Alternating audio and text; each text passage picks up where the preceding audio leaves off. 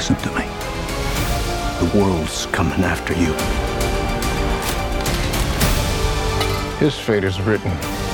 Shall we write yours too? If anything happens to them, there's no place that I won't go to kill you. That is written. And here we go. It's the comic book bullies. Man, you come right out of a comic book. It's the comic book bullies. You will bow down before me! It's the comic book bullies.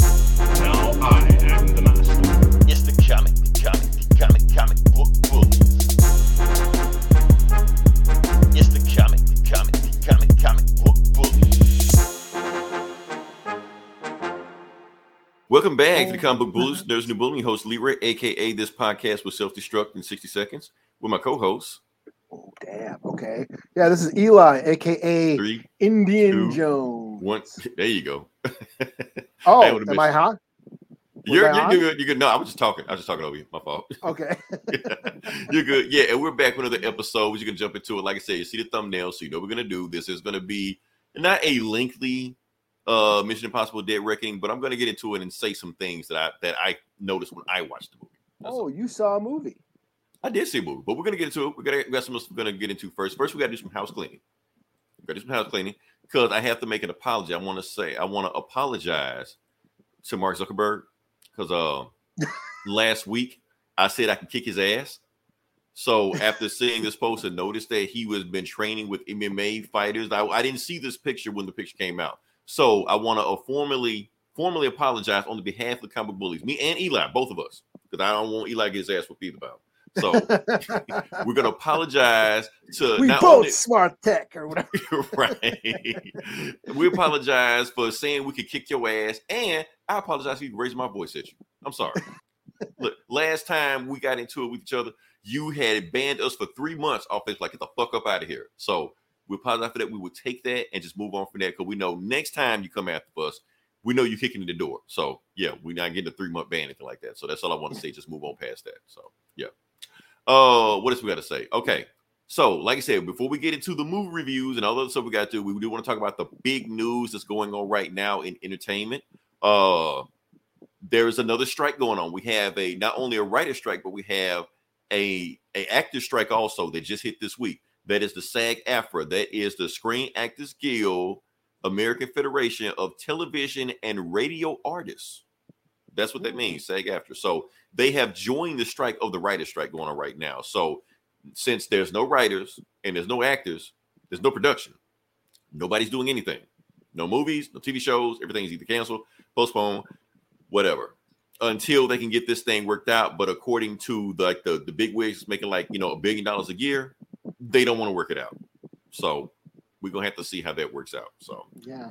Crazy stuff going on. Like I said, we're not going to dig too much into it because honestly, we really could do an entire podcast just of that. But I see Eli nodding off, just me talking about it. So we're not going to do it. We're just going to move on. Yeah, we the box off. Every time we do the box office segment, I'm like, right, like cool. Such and such movie did such and such movie. Okay, good for them. Yeah. Rich motherfuckers. Anyway, yeah. Hold on. We got a caller. Who do we have here? Any downtown. We need more Jersey Shore. Oh, I'm glad you brought that up, Frankie. Yes, because not everything has been canceled. Not everything has been postponed. So that means with the decline and the cancellation of scripted things, that means you had the rise of other things like Jersey Shore, like reality TV and podcasts. Because trust us, we are not scripted. I have no idea what the fuck I'm gonna say half the time on this podcast. So yeah, we're not scripted, so we can do whatever the fuck we want to. We are not SAG-AFTRA or any of that stuff. From time to time, we do take notes to remind us what to talk about, but that's about all.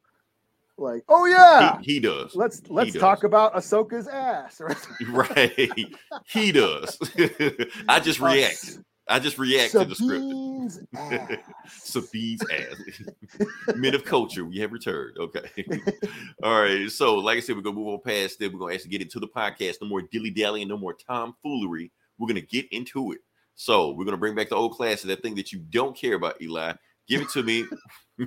What is the number one movie of the week? Some rich motherfuckers movie. Exactly. Disney, Universal, Paramount, doesn't matter. One of these motherfuckers anyway. We're gonna talk about, of course, the number one movie this week was Mission Impossible Dead Reckoning. They didn't put everything in there, but they should have put everything in here. Oh, that's but here's what the it's thing, called? Eli. Right. That's what it's. Oh, that okay. See, I seen Dead Reckoning like in my timeline. I thought it was like a zombie movie or some shit. Like I thought it was a game. Sorry, I didn't mean to disappoint you, Les. Sorry. I know you just like, what? They got to do Mission Impossible horror movie? Like, nah. Goes to show me how much what a fan I am of the Mission Impossible. Right. I almost had you right there, but yeah. But here's the thing: I don't want to talk about the Mission Impossible movies on that list. What I want to talk about on the list is the number 2 movie on that list. Now, I know I briefly took it away, and I knew you weren't paying attention. So, I didn't see what it was. I know you Indiana did. Jones? So, is it? What is the number 2 movie on the list? Because that's the movie I want to talk about. Okay. I don't know. Okay. I said Indiana Jones. You won't know. You won't know. Nobody knows. Indiana Jones? No, it's not. I don't even know if Indiana Jones is even on this list. The number 2 movie on this list is The Sound of Freedom. Okay, I gotta blow this. I can't see. I need glasses. Okay. I got fine. full screen now. Now I can see. Okay. Sound of Freedom. There you go. Okay, because the funny thing about it is that The Sound of Freedom, like you said, Indiana Jones, it's beating Indiana Jones at the box office. So I know what you're thinking. What the hell is The Sound of Freedom?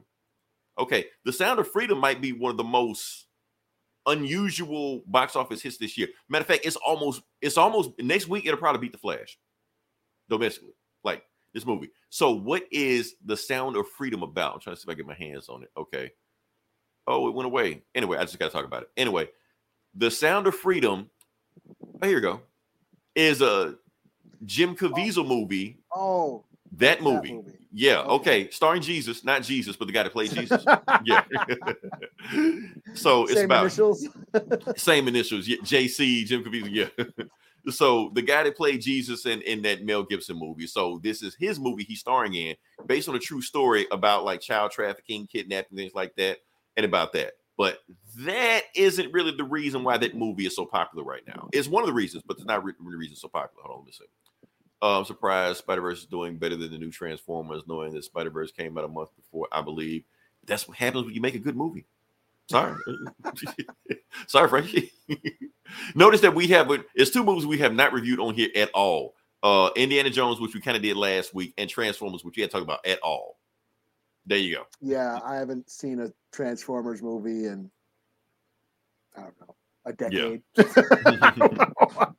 Yeah, so, but the point is, why I want to talk about The Sound of Freedom, why the movie is so popular right now, is not because it's a true story about child trafficking or Hollywood's version of a true story of child trafficking.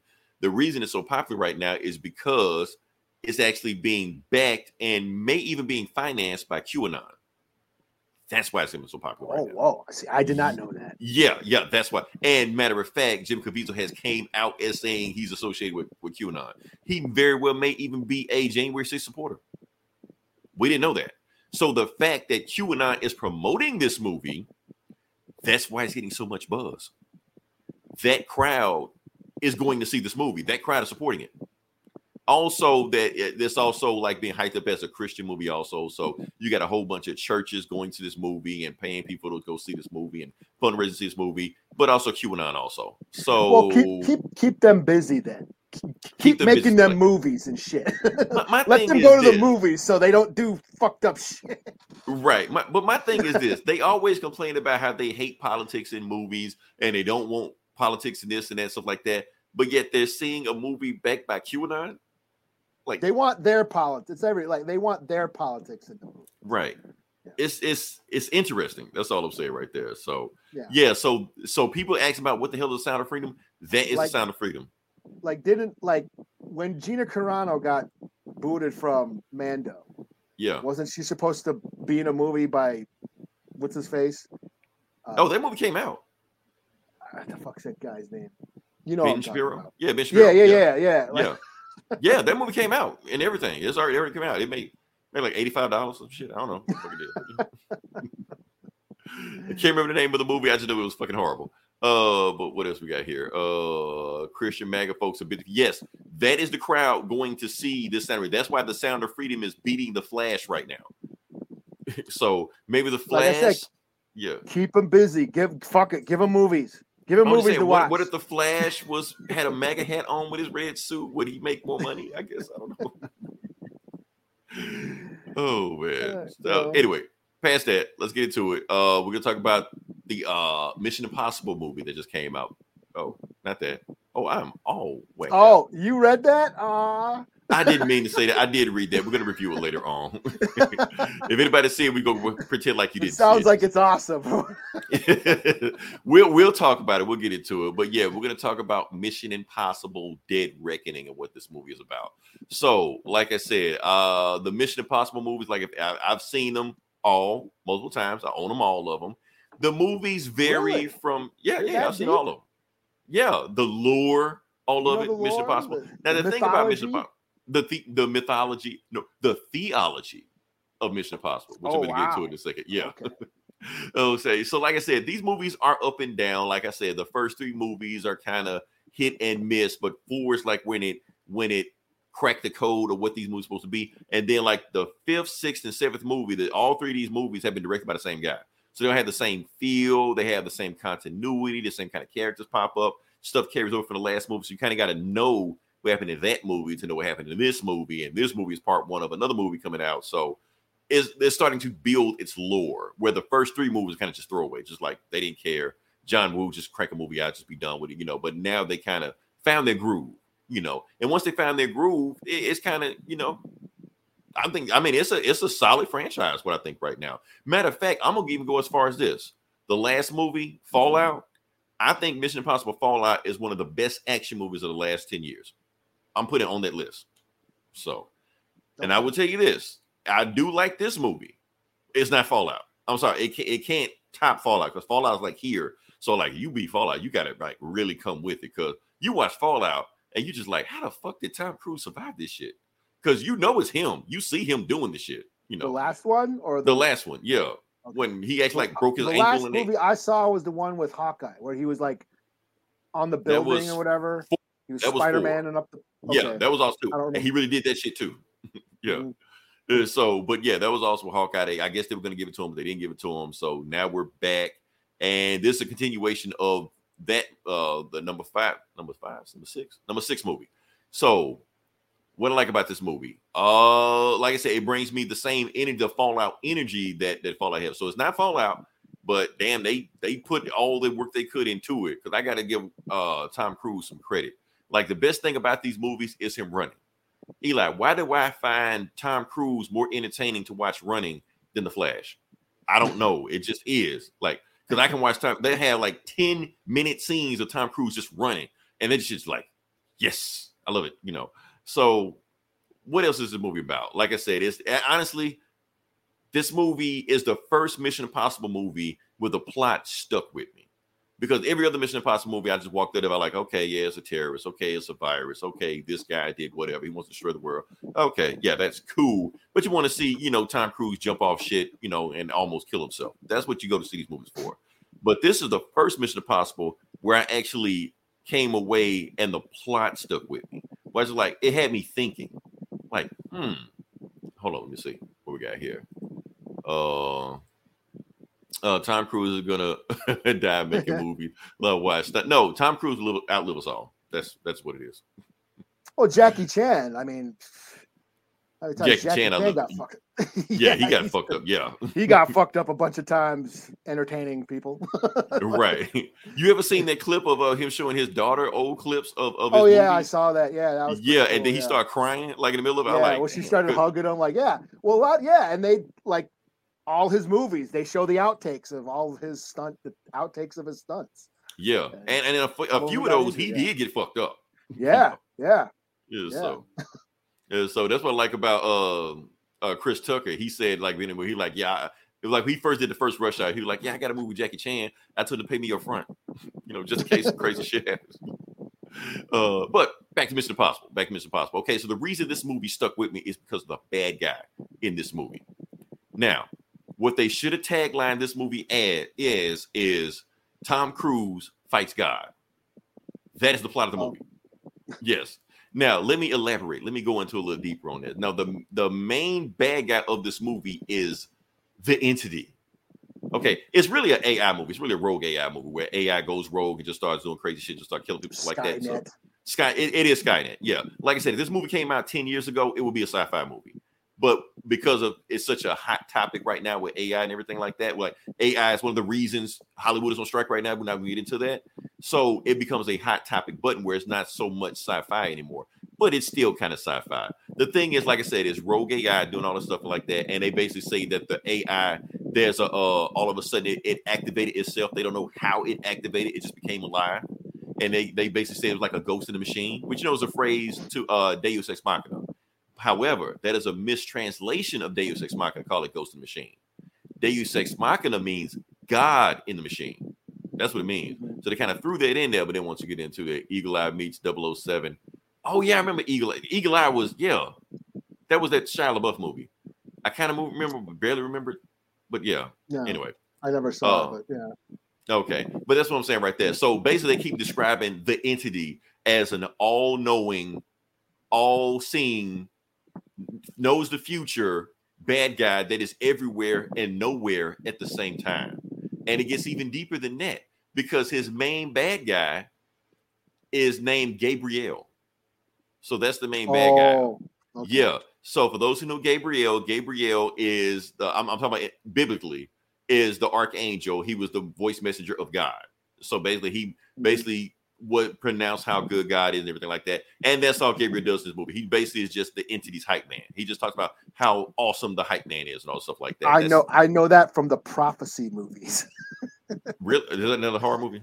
Those horror movies that came out in the 90s. I kind of figured. So that's my thing like that. So like I said, so Tom Cruise is fighting God and his head angel. That's pretty much the whole movie right there. Not only that goes in a little bit deeper, that the main MacGuffin of how he's going to kill the entity, he has a key he has to get in this movie, which is shaped like a crucifix in this movie.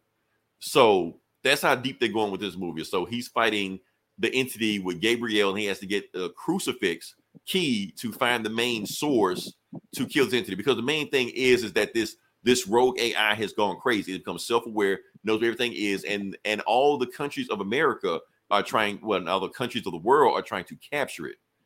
But Tom Cruise, because he knows better than us, wants to kill it. He wants to kill God. He don't want to control it like America does. Idea. Let's see.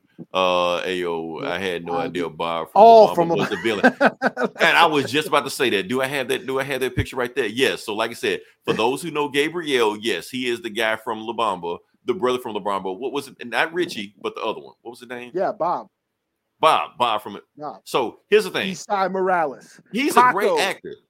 Paco from Bad Boys in the 80s. That's not the Will Smith one, the Sean Penn with Sean Penn, yeah. Where they're in juvie hall. Here's the thing: that dude is a great actor, but I will never ever forgive him for how he treated Richie in La Bamba. I'm sorry, that's all I can see. He was Deathstroke in that Teen Titans HBO DC shit. All I saw was Richie Valens getting his ass beat. That's all I saw. So, but awesome actor. He was awesome in this. I'm just saying that's all I saw. Like this motherfucker. But that's what makes him such an awesome villain because all I see him is just whooping Richie Valens' ass. You know. So it is. That's the thing I like about it. So, but back to Gabriel. Like I said, he's the angel. Now the thing is, what this movie is about. Like I said, he's basically like the archangel. And the thing is, when we look at the Bible, our concept of angels isn't what we think it is. Like we think of angels, like these guardian angels, these beautiful creatures, things like that, or maybe even she's in it. She's in it. I clicked the wrong button. What was I going to click? You know what? It went away from me. That's fine. Or maybe like a beautiful woman, stuff like that. But the thing is, that's not what an angel really is. An angel is really God's assassin, God's hitman. That's what they've always been. That's what they really are in the Bible. Like I said, Sodom and Gomorrah. How did God take out that country or that civilization? He sent his angels in and took them out. That's what he did. So how many did he send? 2. That's it. 2. That's all you get to take out an entire civilization. Even the 4 horsemen of apocalypse. That some theologists interpret that the 4 horsemen of apocalypse were 4 angels. The God sent to just do everything he needed to do. So having him as the one of the greatest assassins on the world, and he works for this non-seeing, all important, omniscient being. It brings it home. So that's why I'm saying that's what. And matter of fact, Tom Cruise even pretty much says it in the movie. He has one line in it where the dude like threatens him and the whole team, stuff like that. And Tom Cruise looks at him like, if you hurt anybody on my team, there is no place on this planet that your God will save you from, some shit like it was written. He has some kind of biblical line, stuff like that. So, like I said, the subtext is there. If you want it to be, the subtext is there. So that's all I want to say. Is so anybody going in and hasn't seen the movie and they go in and watch the movie, make sure you pay attention to that movie because people are missing the point. They hide it behind AI, but they're going a lot deeper than that. Cinema.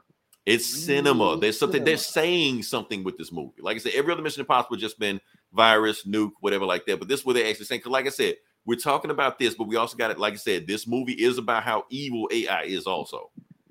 And people can also probably, can interpret that Tom Cruise is a Scientologist. So he might be, this is his way to fight God or some shit. I don't know. So if you want to go there, you can go there. What else we got in this movie? Mantis also, she's like the bad guys don't want to say, Mantis in the movie. So just like Gabrielle is the number one assassin, she's the number two assassin. Like I said, so God has two angels, going after. Now the thing about this movie is that she's awesome, almost too awesome for this movie. Because if you watch all the Mission Impossible movies, they don't have like really flamboyant, colorful characters with a whole bunch of personalities. They don't really do that. They normally just have like bland looking assassin you kind of forget about. Where she was kind of awesome. She almost looked like a Bond villain, or maybe like some out of a John Wick movie. She kind of looks like in Blade Runner, those marionette dolls that they had. She wears like a schoolgirl outfit while she's assassinating people, something like that. So she stood out. She was awesome in the movie. I got to give her credit for that. So, yeah. Oh, and who else we got here? Haley Atwell. Oh, Haley Atwell stole this movie. Like, you want to see this movie just for nothing else but Haley Atwell, you will get your money's worth of it. Like I said, every time she pops up on screen, I was like, I get it, Cap. I get it. Okay. So, like I said, she did it. She brought us stuff like that. And the thing about it, the funny thing about the movie I do want to say is that because the stunts are so practical, like this, I'm gonna show you this. Like the end, the final battle was him and the dude from La Bamba, having a knife fight on a train. But here's the thing: this wasn't green screen. They were really on a train going through this shit, and you can feel it. You can like the wind going in here, stuff like that. You can feel it, stuff like that. Where you go to other movies, and they even have a car chase scene in the exact same spot they had a car chase scene in Fast X. But here's the thing: the car chase scene here was way better. It's almost like they took Fast X, like, no, let me show you how it's supposed to be done. There's a thing in Mission Impossible, like I'm not gonna say all of it, but most of it was real. Most of it was practical. You can see them doing this stuff where Fast X, all these movies like that. It's all green screen. It's all computer generated. It's all AI written, stuff like that, where you can feel it. So it's like it's a master class in how a movie is supposed to be done like this. So, like I said, I got to give them credit. Probably one of the funniest Mission Impossible movies they had. It was like some funny lines going through there. Ving Rhames and Simon Pegg, just his sidekicks, doing the thing.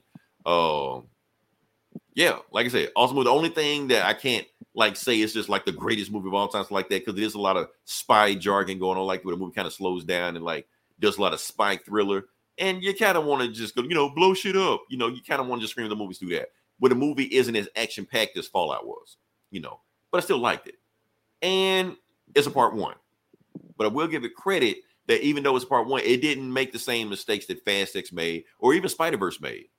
When the movie ended, it felt like an actual conclusion to this movie. Mm-hmm. So even though part two is coming, this felt like a complete movie on its own, which I got to give it credit on that. So, yeah. So, yeah, overall, I'm going to just wrap a score up and just put it on it. This movie was a 4 out of 5. Overall, out of all the Mission Impossible movies, I rank it third best. I'm going to say Fallout and then movie the last one that you saw. I'd say those are the three best. And then I'll rank the other ones later, but I ain't going to do it right now. All right. So that's all I got. That's all I got. We can move on past it. I thought it was going to be longer than that, but that's all I got for that. So, yeah. You're going to go deep? No, I was... No. Speaking of Mantis, I finally saw Guardians 3. Yeah, I know. You said it last podcast. Yeah. Okay. Okay. Yeah. Oh, yeah. All right. So yeah, well, that's the thing. So, no, wait, you didn't talk about it the last podcast. We talked about it in our chat. You didn't talk about it last podcast. Yeah, we Go did. for it. Yeah, talk about. Oh, I loved it. Okay, I thought you were going to go deep for a second. Okay. No, I just loved it. No, I think we spoke about. Yeah, I went into details, but yeah, no, I loved it. I thought it was great.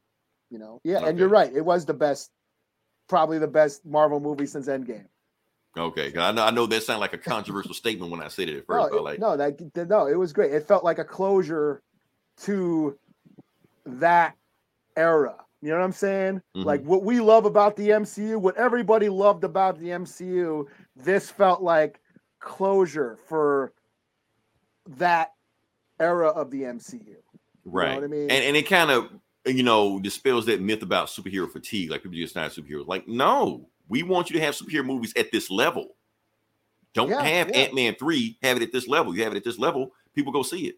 Yeah. So you just can't just crank out anything and expect us to see it anymore. You could at one time. You can't do that anymore. Yeah. Yeah, I think it was like these characters, they are changing. Mm-hmm. And things are moving in new directions, so there is change coming. And I think this movie sort of signifies that. Yeah, this is the end of that chapter of the MCU and these characters. And now we are moving on in new directions. And I think that's the point of this movie. I think that's what they tried to do with The Last Jedi, but kind of failed, and it just pissed a lot of people off. But I felt this was more of like, oh yeah, what everybody loves about the MCU is embodied in this movie, and this movie basically said, okay, it's time to wrap that story up, and it's time to move on to newer things with newer characters and newer stories. And I thought that was really cool. So I teared up a bunch of times. Yes, the High Evolutionary was a fucking prick. Yeah. Like I said, after watching it, I liked him better than Kang. I thought he was a better villain than Kang. So yeah, I still haven't seen Quantumania yet. But no, I thought he was he was one of the, like, I think him, like, other than Thanos, I mean Thanos. I guess Thanos was like that too. But the only other villain that I really hated and despised, and this isn't really, was Black Mariah from Luke Cage season 2. Like, right. I think she was. But even her, you can kind of see where she came from. I mean, just because of her past, that's all. You kind of say, okay, but she was that doing would mess some up somebody shitty, else. She did some shitty things. I was like, okay, yeah, she's got to go.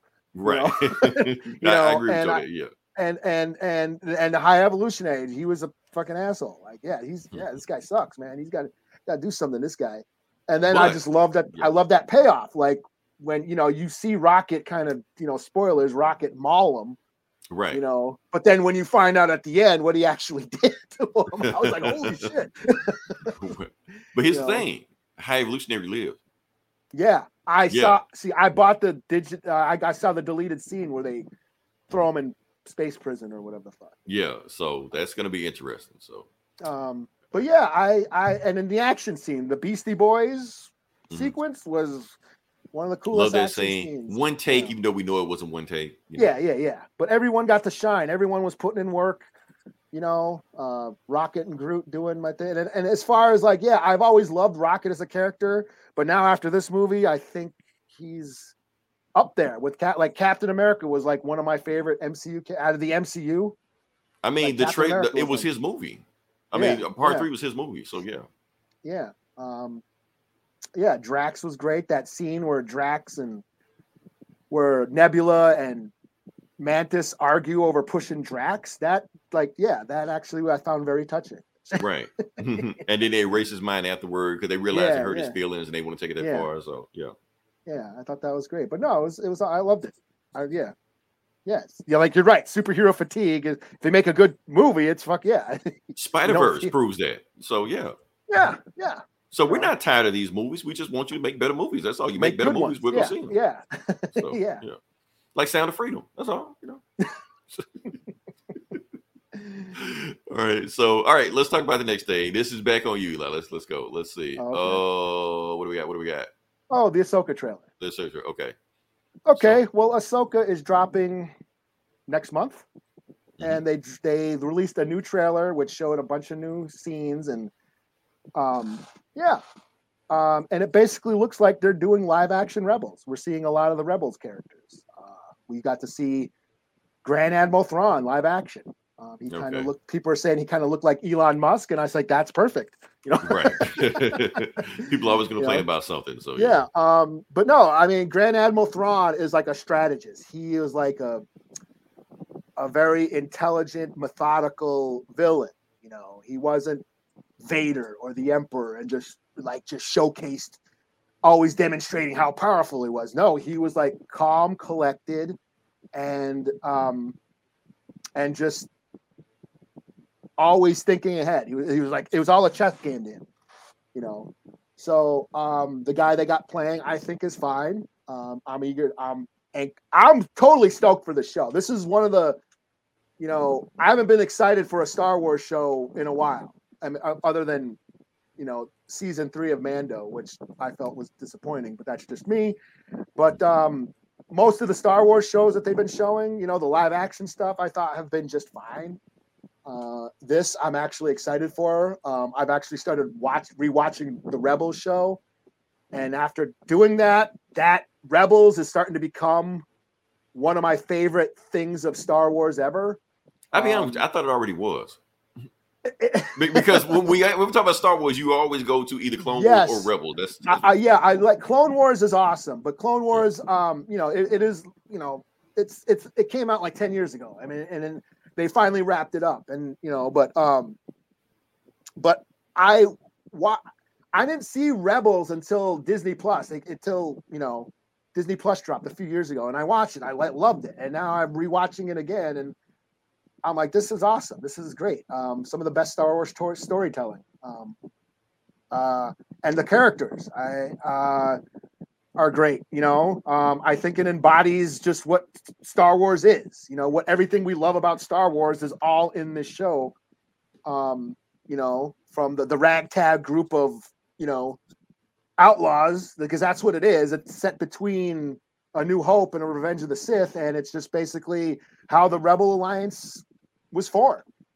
This ragtag group of outlaws just, going around doing dirt around the galaxy and trying to stay, not get caught by the Empire. That's basically slowly becoming this fascist, tyrannical state, and then they reluctantly start joining up with other rebel cells that are considered terrorists and all that like that. So yeah, I mean, and then of course, I mean, the Jedi, I mean, you have, so in this trailer, we're seeing Hera. She was the captain of the Ghost, which was the ship on Rebels. She was the pilot. We had Sabine, who was a Mandalorian, who kind of had a lot of drama with her family and the Mandalorian clan, and that show goes into the inner dealings of Mandalorian culture, and all the inner fightings of all the tribal warfare of Mandalorians. Yeah, she's on the show. Ezra, who started out as like this street, he was like a Han Solo. He was a street kid, he was orphaned, running the streets, hustling to get by. He ends up joining the crew, and it turns out he was Force sensitive, and you see him become one of the coolest Jedis, and Kanan was on the crew too. He was a Jedi. He was a kid during Order 66. So he survived Order 66. And then he joins with the Rebels crew. And he's not a full-on, both of them, both him and Ezra start learning to become Jedis throughout the Rebel series. Because, Kanan was a kid, so he never completed his training. But slowly throughout the show, you see them, learn the ways of the Force, and do really cool shit and become really cool Jedi characters. And of course, Zeb. Zeb is the big monster guy. He had a cameo on this last season of Mandalorian. The interesting thing about Zeb is his look. He was his design was one of the original designs of Chewbacca. So when Ralph McQuarrie, the guy who designed the Star Wars universe, the ships and a lot of the creatures and all that, he was doing sketches for the Wookiees, and one of the original sketches was this creature that they used for Zeb on the show. So that's the cool thing about Zeb, is he was basically the original Wookiee design. And it's just basically them doing dirt throughout the universe, slowly, reluctantly fighting for the cause. You know what I mean? Being drawn into the Rebel Alliance and fighting the Empire. You know, that's the story arc of it's like 4 or 5 seasons. And then there's episodes with Lando. You see episodes with Leia. Vader, yes, Ahsoka shows up. The Vader Ahsoka duel is one of the best things ever in Star Wars. We see Wedge. Wedge was a pilot for the Imperials before he joined the Rebels. There's so much Star Wars lore for OG fans that, Rebels is awesome. So basically the new Ahsoka show looks like it's an extension of Rebels because we're seeing all those characters live action for the first time. So I'm pretty stoked. And yeah, I can't wait, basically. Cool. Like I said, I don't know any of these people, but that's okay. Now, the reason I didn't watch the trailer is because I'm already sold on it. Why would I watch the trailer and spoil it for me? Plus, I don't know any of these people. I just watch them and go to it. Plus, you sold me on it by one thing. Rosario Dawson. That's all you got to say. I'm good. I watch Read the Phone Book for 2 hours. I'm good. So, yeah. So, just and she's playing Ahsoka, who is one of the coolest Star Wars characters of all time. She's up there now. Even though she debuted as a cartoon and she wasn't in any of the movies, she has and I know the main reason she's here is because she got fan casted as like, who should play Ahsoka? Get Rosario Dawson. Rosario Dawson's like, yes, I'll do it. So, there you go. She works. Yeah. And Rosario Dawson is a nerd. Like, she's actually a geek. Frank Miller movies and this and She had a comic book. Like, it was kind of like the X-Files. She wrote a comic book like back in the 90s. That DMZ show on HBO she had, that was a DC book. Oh yeah, that's right. Yeah. Yeah. So like I said, she's geek royalty. Yeah. So all right. So I'm gonna throw in a Hail Mary, not Hail Mary. Audible? I don't watch football. I don't know what it is. I'm gonna just throw some shit in there. Okay, we're gonna talk about I thought it was gonna pop up. It didn't pop up. That. We're gonna talk about that. Okay. Yeah. So we're gonna talk about Hugh Jackman finally got revealed as Wolverine in Deadpool 3. We're gonna show the picture real quick. And of course, Eli, everybody started bitching. Now, this is the most comic accurate, Wolverine costume we ever got in a live action movie. And people still bitching. The sleeves. Why is he wearing sleeves? Like, what? The fuck? They complain about everything, man. Why you just be happy? They wanted to see his hairy pits. Yeah, like, why? And then you got some people mad because he's too tall. Like, hey, Hugh Jackman's been Wolverine for like 30 years now, and now you complain about that? Now you're bitching about him. Now you bitch about that? Shut the fuck up, man. Yeah. Now, can I bitch for a second, though? By all means. I'm a bitch. Okay. I'm a bitch because he's not wearing the mask. That's all. Now, maybe he'll wear the mask during the movie, but I kind of want the mask. Give me the mask, man. Give it to me. That's all I want. Now, am I going to bitch and moan and complain? All this like, yes, I will. But that's what we do here, But I'm going to see the movie anyway. So I'm sure there's going to be scenes with his mask and it's going to be the stunt double. I'm perfectly fine with that. Ben Affleck got away with it, so I'm cool with it, Yeah. I just want to see the mask. Even if it's for like a few scenes. I ain't saying it got to be the whole movie. Just give me a few scenes with the mask. I just want to see.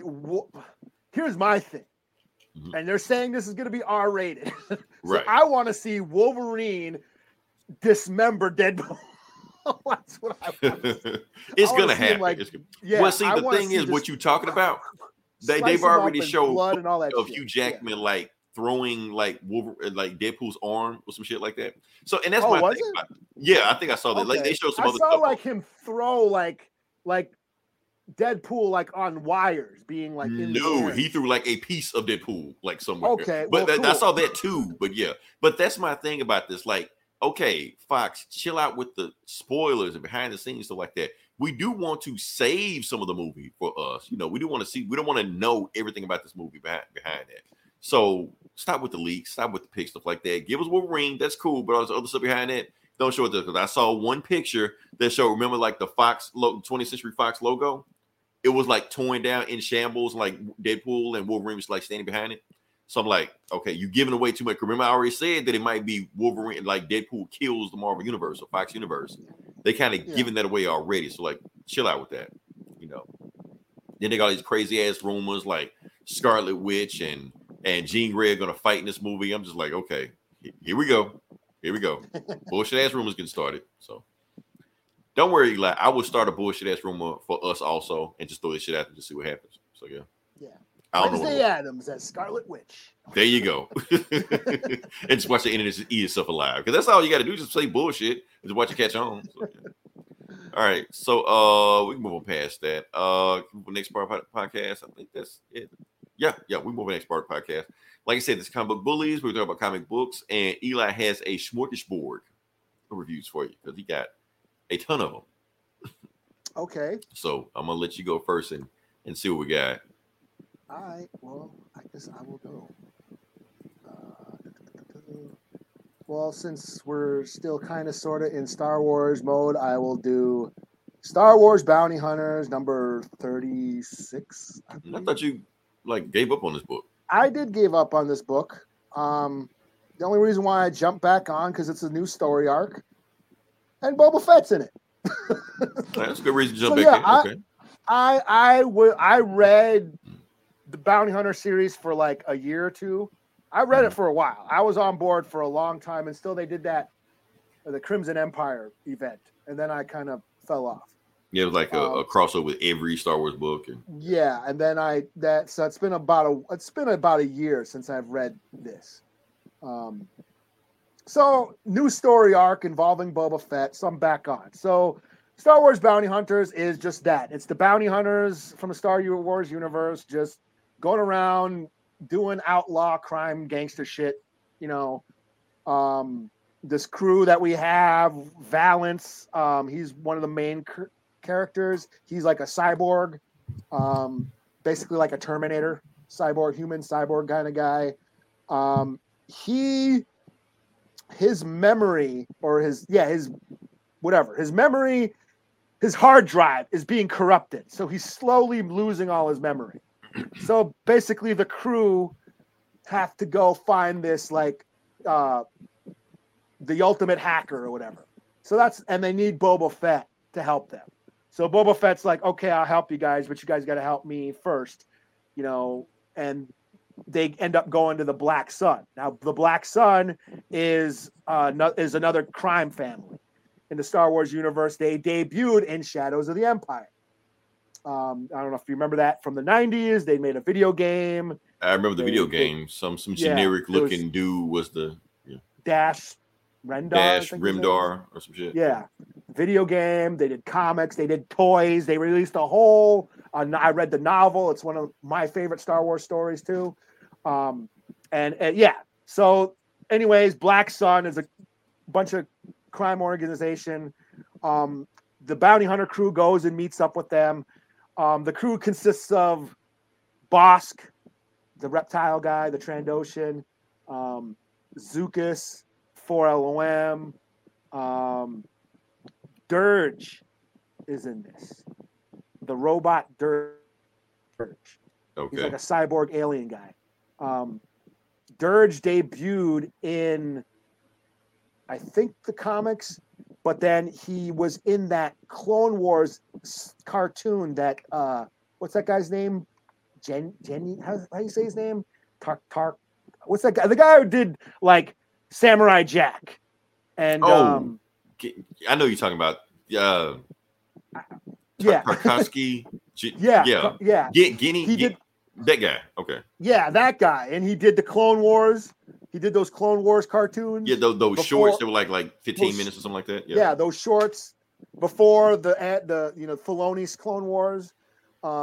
Anyways, he debuted. He was on that show, and he was like a comic character back in when Dark Horse owned the Star Wars titles.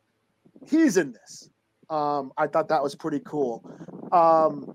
It turns out that that Clone Wars cartoon, the animation, the shorts, those aren't canon anymore because Asajj Ventress debuted in that series too, and Right. Anakin kills her. Asajj Ventress was Dooku's apprentice, Sith apprentice, and Anakin kills her in that series. But it turns out that those cartoons aren't canon anymore because I read a book called Dark Apprentice where she falls in love with Quinlan Voss, who is one of my favorite Jedis. You know, who's native adjacent. We don't know his ethnicity, but natives kind of claim him as the indigenous Jedi. Anyways, that story was intended to be a Clone Wars story arc, but the show got canceled by the Cartoon Network before they could produce it. So they just wrote it as a novel. Anyways, Asajj Ventress ends up getting killed by Dooku in that story. So those cartoons aren't canon anymore. But Dirge shows up in this book. Anyways, they go. The crew goes and meets the Black Sun. They get double crossed. Big old action scene. Everyone shoots their way out. And Boba Fett's like, okay, cool. I got what I got what I wanted, and here's the location of this hacker. Like, wait, what the hell? You almost got us killed. Yeah, I needed you guys to take out the Black Sun so I can get my cargo, and I'm out. And now you guys can go find your hacker and save Valence's memory. So that's where the story ends. Like, damn you, Fett, and all that shit. So that's where it ends. It was fun. 4 out of 5. Again, Star Wars gangsters doing crime, outlaw shit. All right, so I know you dropped it. Are you gonna stay with it? Yeah, it's fun. I guess Boba Fett is still gonna return, and this story arc has Boba Fett, and it seems to go. They're back on track with them doing, the back to their own series, and not that epic event that they were going through last year. So, yeah, I might check out the next issue. And it was a slow week, so I just said, fuck it. Oh, Boba Fett's back in Bounty Hunters. I'll check it out. So it was kind of like that.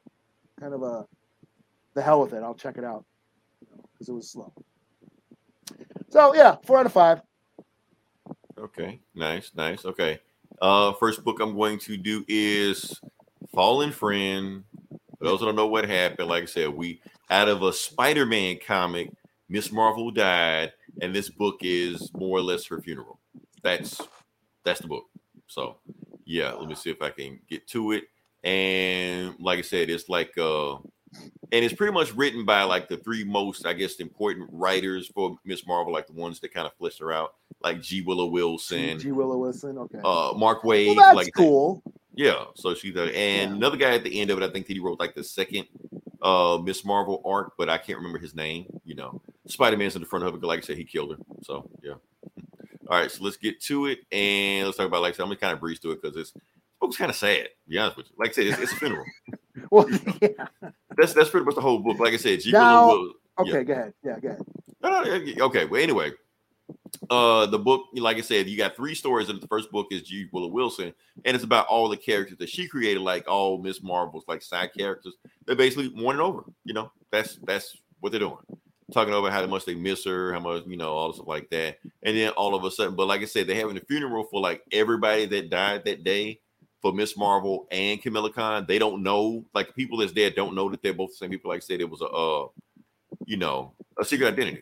So while they're doing that, and not like I said, I'm not Muslim. So a lot of this book, pretty much is all about the Muslim religion. Like they say a lot of things I don't know, a lot about the culture I don't know. I think G. Willow Wilson is Muslim. So. Yeah, she has to be. Like I said, you'd have to know the stuff that's going on in this book. So I imagine anybody that is reading this book that is Muslim, this is secondhand to them. Like they would know what that meant. What's going on right there.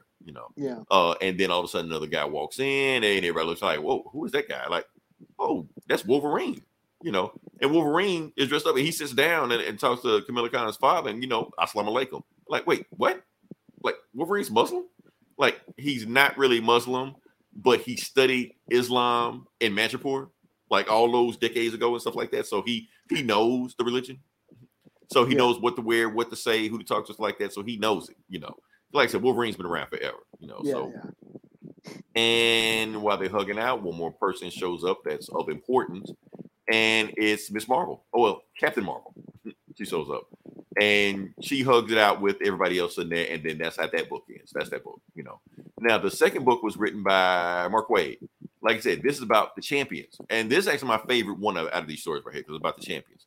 And they're basically talking. It's the same mosque. They haven't changed it with. It's all happening at the same time, and basically just reminiscing on Miss Marvel. And basically, she's the one that formed the champions. She's the one that got them together.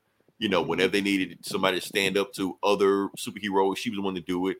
She challenged them to be better, stuff like that. While they're talking about it, Via Vision just like, why y'all talking about Miss Marvel like y'all never had any conflict with her, like y'all never got into it with her? Because like I said, Amadeus Cho and Miss Marvel used to get into it all the time. And because she's not understanding that, she was like, don't you understand that we're grieving, we're mourning right now? It's like, no, I don't understand it. And they realized that she cut off her emotions. They were like, well, okay, so Viv's like, okay, so if you wanted me to understand how y'all are feeling, maybe I should turn on my emotions. They're like, whoa. Before you do that, do you understand what that means? They're like, of course, I've calculated all the variables. I'll be fine. So she just touches her forehead, something like that, cuts on the emotions, and it all hits her at the same time. Not just Kamala. I'm gonna screw her name up again. It's cool. Kamala. I'm screwing it again. Not just Kamala, but her mom, who died in that Vision book, her brother, that dog. The dog. It's all hitting her at the same time because she had cut off her emotions since then. So it's overwhelming for her. So she's just like, I can't take it. So she leaves out of this. She fades out of it while the funeral's still going on. And she leaves, and I think she goes to like the old Champions building, like the building they used to like run, but it's like abandoned now. Nobody goes there anymore. And she's just sitting there just by herself, and she's just like, I miss you, Kamala. I realize I'm never gonna see you again, and it hurts too much. And then when she realized that, she just goes doop, doop, doop, and that's it. She's back to normal. Man, that's kind of messed up, man. Yeah. But machines, yeah. Let me see. They can just turn off the emotion whenever they want to. That reminds me. Now I'm not a Star Wars or Star Trek. I'm not a Trekkie whatsoever, but that reminds me of a Data episode with Star Trek or Star Trek with Data. Didn't he have a daughter at one point or something? And you actually the wrong guy. She only lived, that I thought that was very touching. It's so very cool. Yeah. So, and I do notice this is part of the culture also that you have to take your shoes off when you enter the mosque, which Iron Man does. So I thought that was pretty cool. Why is Iron Man even dressed up as Iron Man? Everybody knows he's Tony Stark. So no shit. Like just go as Tony Stark, man. You got to do all this, But anyway, they're reading the prayer. Everybody is praying because I guess it's part of the ritual where is you're mourning a friend. You say a certain prayer, and Doctor Strange is translating the prayer so they understand it in the English language. That's what you're doing in their heads like that. So they're talking back forward, and Tony's like, well, why don't you just bring it back, Doc? You have the power to do that. He's like, no, I can't do that because it's violating the laws. Whatever. They do it all the time, but for some reason they can't do it now. So, but they had this discussion of why they can't do it. I wasn't feeling it. Anyway, Captain America walks in, and Captain America said, the reason I'm here, even though I really didn't know her like that, but the reason I'm here because before she was a champion, she was an Avenger. And the Avengers always honor a fallen Avenger, So he gives his speech and basically saying, like, I've known a lot of superheroes, some good, some gods, some crazy people, some serial killers, some unbalanced. You see Moon Knight in the background, stuff like that, But then he's just like, but as far as Miss Marvel, even though I've seen every superhero you can think of and I lived a long life, it was something different about her. Like you can see that, her passion to save people radiated from her life. Like, I know this term doesn't exist anymore, but back in my day, we would have said she had gumption, and crazy supervillain outside, I think one of the wrecking crew doesn't know that all the superheroes are in the mosque right now. Turns around and everybody's ready to beat his ass. He's like, what? I'm gonna just turn myself in. Don't worry about it. Then we go to Spider-Man, the guy who killed Miss Marvel to begin with. So so he's going there. So he's just like, I don't know what to say now because she was so much put together at her age than I was. It's like, nah, matter of fact, she more put together than I am now.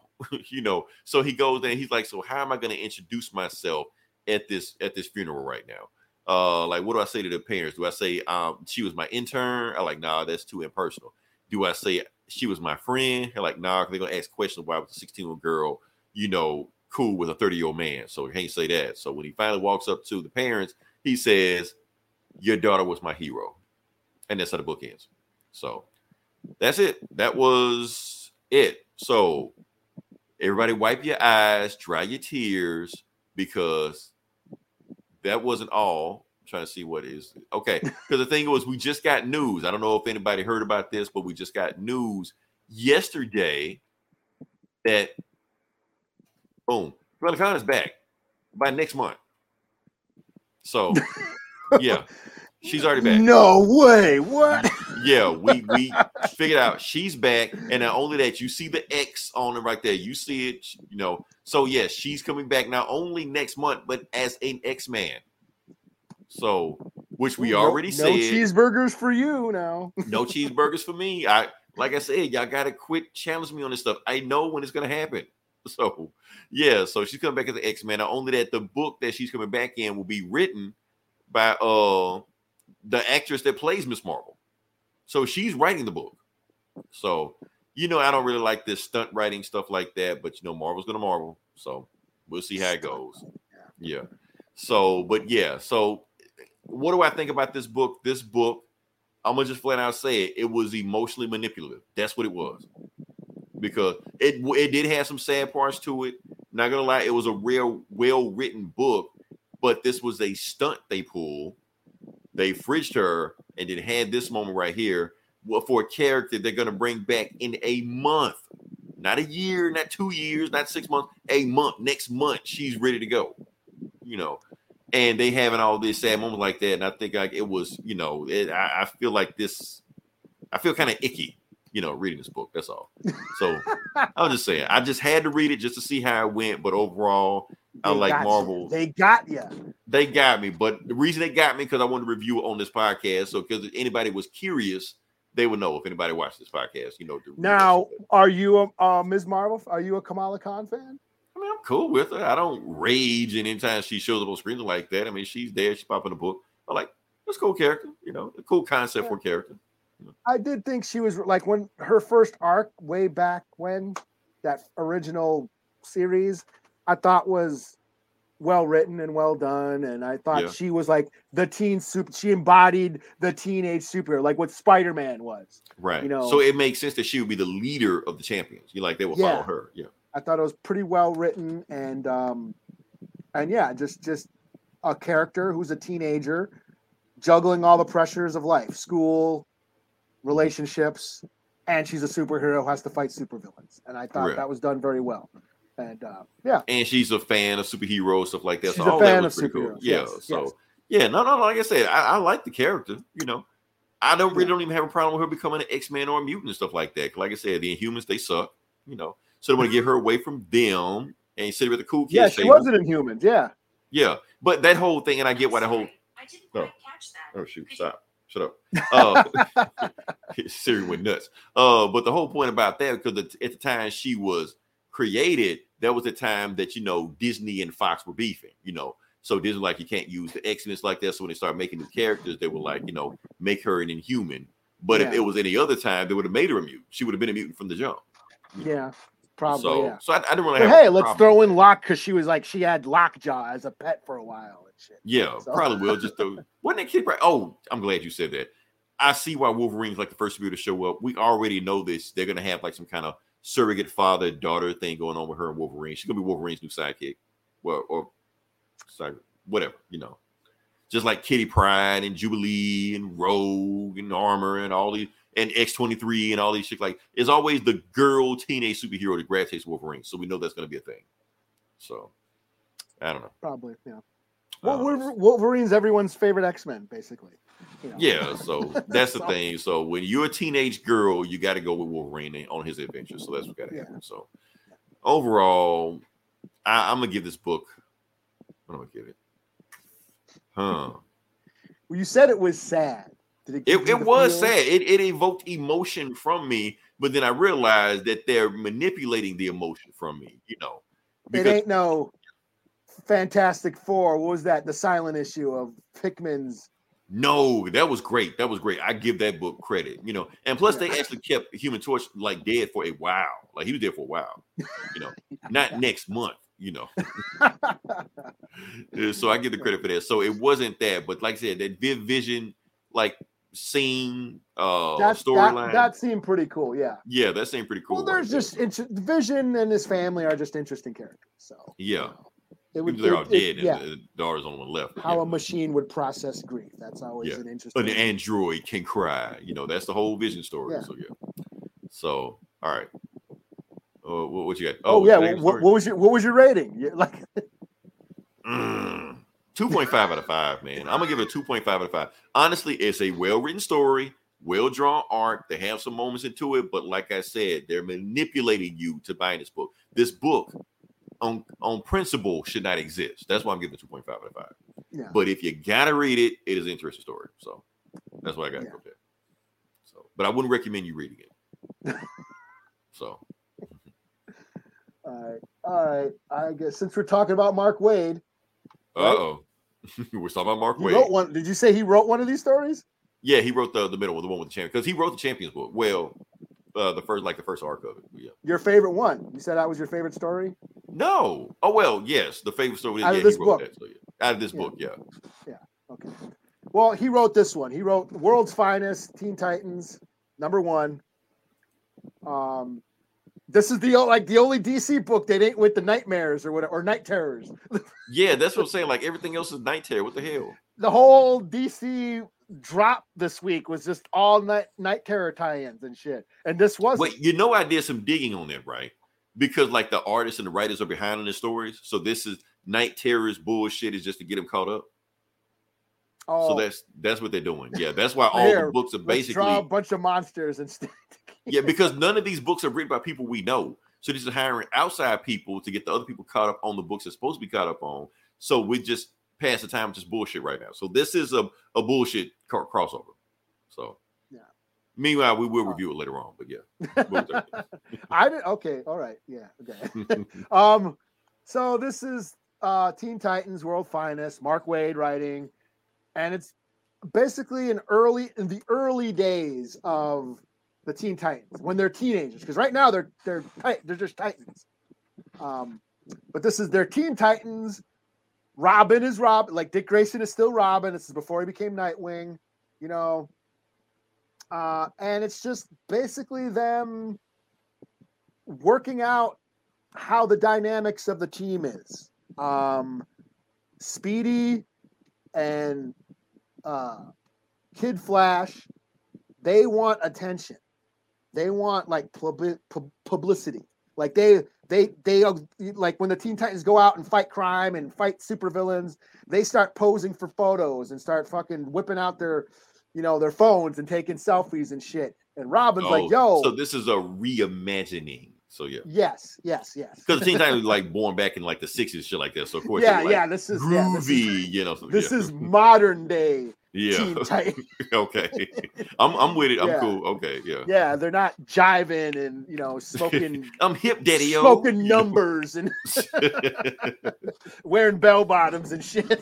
Right. Yeah, this is the modern day Teen Titans. So so basically Robin's like, no, we can't be, we can't call all this attention on us and shit. You know what I mean? And that basically causes friction. Some of these people are like, yo, we should, we should get recognized. We should, be friendly to the people and shit. We have fans. And Robin's like, nope. And like, you sound like your dad, Mm-hmm. So then we have a really cool sequence where every Titan goes back to like their parent or mentor. And they're all like, oh, well, it sounds like Robin's trying to be Batman. Like every one of them, like Wonder Girl or whatever, goes back to Diana. Oh yeah, Bruce, he's fucking, Green Arrow's like, yeah, it sounds like Bruce is, rubbing off on Robin. That was pretty funny. But yeah, that's all it is. It's just them sort of, working out their relationships and trying to the dynamic of how the team works. And Dick is trying to be the leader. and trying to do things right. And there's a scene where Batman's like, you can't trust them. You can't, you're in charge of their lives. They're under your orders, and what happens to them is going to reflect on you. So of course Batman's a dick and telling, right. trying to so he got to teach Robin how to be a leader and like, yeah, all that shit. You're responsible for their lives and all that shit. And so, and then then they're arguing. You don't even trust us. Like every one of us, our names. Wally. Speedy. All our fucking names. We don't know your name. You're Robin. You won't even tell us Rob. who you are. Shit like this. So, yeah, So it was fun. It was just a fun little throwback to their early days and just. It's a dead giveaway because Robin's wearing pants. So yeah. So I give it a 4 out of 5. It was fun. Yeah, it feels like it's in the same vein as the world's finest Superman, Batman, and that Shazam book and all stuff like that. So yeah, that's all. It's just a fun little superhero story. I don't know if I'm going to read the second issue. I might wait till it drops on DC, but it was something to read. Like I said, it was a slow week, and I didn't feel like jumping into Night Terrors. So yeah, I got this. Night Terrors is a thing. It's next 2 months. Out of all the crossovers, the summer blockbuster. Summer blockbuster horror crossover. So yeah. But yeah, speaking of, let's talk about Night Terrors. Like I said, because of all the crossovers we read this year, this is one of them. So let's see. So this is the real Night Terrors number. This is the real. It's weird. They call it Night Terrors number 1, but if you don't read the Night Terrors before this one, you will be one last week that we read last week. Completely lost, right? Because it flows like right into it. And I was kind of completely lost reading that one. So, but right, and that was like the beginning of it. So yeah, so if you just jump in this, you like the fuck, Yeah. So yeah, so this is night. This was this on DC? It was not. No, you got to. Like last one was on DC. This is not on DC. Okay. So you had to pay for this one. But the good thing about it wasn't like $8 or shit like that. It was the normal price normal book is. So yeah, the other one was overpriced, like oversized. So this is just regular size. So let's get to it. Night Terrors number 1, the actual beginning, even though it's a second book in this. So yeah. So basically, this story is a dead man story. It's all about dead man. He starts off, he's narrating all stuff like that. Basically telling them his backstory. If you don't know who Dead Man is, I guess I'll just explain Dead Man. Dead Man was accurate back in the 60s or shit like that. During one of his acts, he got assassinated by some gangsters that he owed money to. So he had to get revenge on them, but somehow he got trapped between heaven and hell on earth. So that's Dead Man. He was part of the Justice League Dark. He's a ghost. That's his powers. He's a ghost. But since the Justice League Dark, like half of those fuckers, see ghosts anyway. They can see him, interact with him, kick it with him, shit like that. So, yeah, that's Dead Man. So, back to the present. Now, Dead Man is in Batman's body being attacked by the supervillain of the story named Insomnia. That's what I'm saying. If you didn't read the last story, you will not know what the fuck is going on right now. So, that's happening right now. So, that's the big bad Insomnia. And he basically brags about he's the king of nightmares and nobody can stop him. Yes. Yeah. And basically, we get a backstory on who this insignia guy is. I am the god of nightmares, just like that. So his whole thing is that he's trying to get the Nightmare Stone, but he doesn't know where the Nightmare Stone is. But he thinks that Dr. Destiny hid it in one of the superheroes. So that's why he's attacking all the superheroes to find out where the Nightmare Stone is. If he gets his hands on the Nightmare Stone, apparently that is it. He's going to screw everything up. And that's why Dead Man jumps out of Batman's body into Insomnia's body. And that's how he finds out all this stuff about him. So he gets the Nightmare Stone and he sees that everything is going on right now and how he's possessing the superheroes. And, and right there that, like I said, Sandman better show up in this book. So technically you get Sandman, but you don't get Sandman. This is not the emo goth Sandman. This is the golden age pulp hero Sandman. Still Sandman, but yeah. Anyway. Just and what you wanted, huh? Kind of, but not. It's like, So we go to Dead Man. He's still going through Insomnia's memories, and he realizes that Insomnia was an Arkham inmate. And he got chains. He got powers from the Lazarus planet. The Lazarus rain hit him and turned him into the god of nightmares. Insomnia, yeah. Okay. This is all No, no. now. This is not some Yeah. stuff. Yeah. So is Insomnia? Is this a new character? Yes, this is a new character, new origin. They're just saying that stuff happened with you know, the Risen or the Lazarus planet. Spinning out of Lazarus. Right, but they're making planet, all this shit up right now. So that's what's saying. So he's invading all of the superheroes' nightmares because he's trying to get his hands on the Dream Stone, but he can't find it. But he know one of them has it, but he don't know which one has it. You know, so he Insomnia kicks Dead Man out of his body. He like, get out of my body. So he jumps back into Batman's body. He's like, okay, I know who you are. I know you're just a random ass Arkham inmate pretending to be a god. I know who you are. I know you killed Dr. Destiny. So, but I won't let you stop me. So, and he knows he's sending all his demon nightmare creatures. Oh, I'm sorry. His nightmare is called. They're called the Endless Nights. His henchmen are called the Endless Nights. What they call them. So, Dead Man realized that he's coming to kill him. So he's only got one move. So he jumps out of the window of Arkham Tower. And while he jumped out a window, he like grabs some stuff, do some swinging and stuff like that. And he hits the ground and he's like, damn, Batman is awesome. You know, because he's in Batman's body the whole time. He like, this might be the healthiest, fittest man I've ever been inside of. Okay, that's wrong. That may be wrong to say that. It's wrong, but it's not wrong because the way Dead Man talks about Batman is almost seems like, and then he sees the Batmobile. He's like, oh, hell yeah, I got to take the Batmobile for a ride. And he makes some kind of bullshit. Like, even though I know Batman doesn't want me in his body, he had to get Batman's body out of there. Otherwise, the Endless Nights would have killed him. So he gets the keys, jump into Batman's Batmobile, turns it on, Just wait till Dead Man jumps into Firestorm. Can't wait. Hey, and Dead Man is just cheesing his ass over there. He's like, hell yeah, man, I'm Batman, man. I'm riding down in the Batmobile, riding in Batman's car, skidding around, stuff like that. And he's like, let him leave or some shit, So they basically gonna track him down, but they're like, no, basically like whatever spell he has to keep him in the living world, it's fading away. So he's fading back into the dream world. But he's telling his Endless Nights to go kill anybody that's still awake, because there's still some people that are awake. Not a whole lot of people, but still some people awake, like Red Tornado, Satana, So, but other than that, the entire planet has fallen asleep. So, other than like a few people, so he goes to a graveyard because inside of Insomnia's mind, he has a clue on who might know where the Nightmare Stone is, and it's the person that made the Nightmare Stone.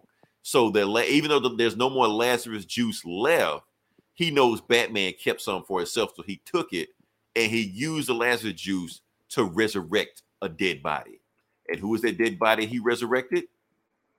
The Sandman, Wesley Dodds, not the emo goth one, the cool Pope hero one. So yeah, that's the one that's back, and he is a rotting corpse, but he's alive. So he gives him his smoke gun, gives him the gas mask, and the Sandman is back, ready to put in work. Let's go solve a mystery. To be continued. Okay. So here's the thing. I'm not hating it. This is a complete throwaway. Don't get me wrong, complete throwaway. But I'm not hating it. Like I said, I want to see Sandman.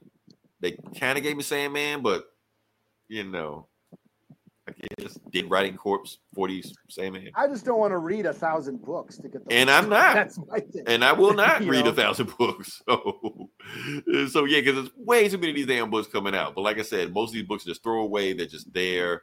I'll read the main story, like kind of see what's going on. But the thing is, if you're gonna make this a Dead Man story, I'm kind of on board. I kind of like Dead Man. Especially if he just goes hopping from superhero to superhero, just so whatever. But yeah, I'm like it. Overall, 3.5 out of 5. I actually kind of like this story. I thought it was pretty cool. Insomnia is still a stupid ass looking villain, but I go with it. So yeah. So what you got next?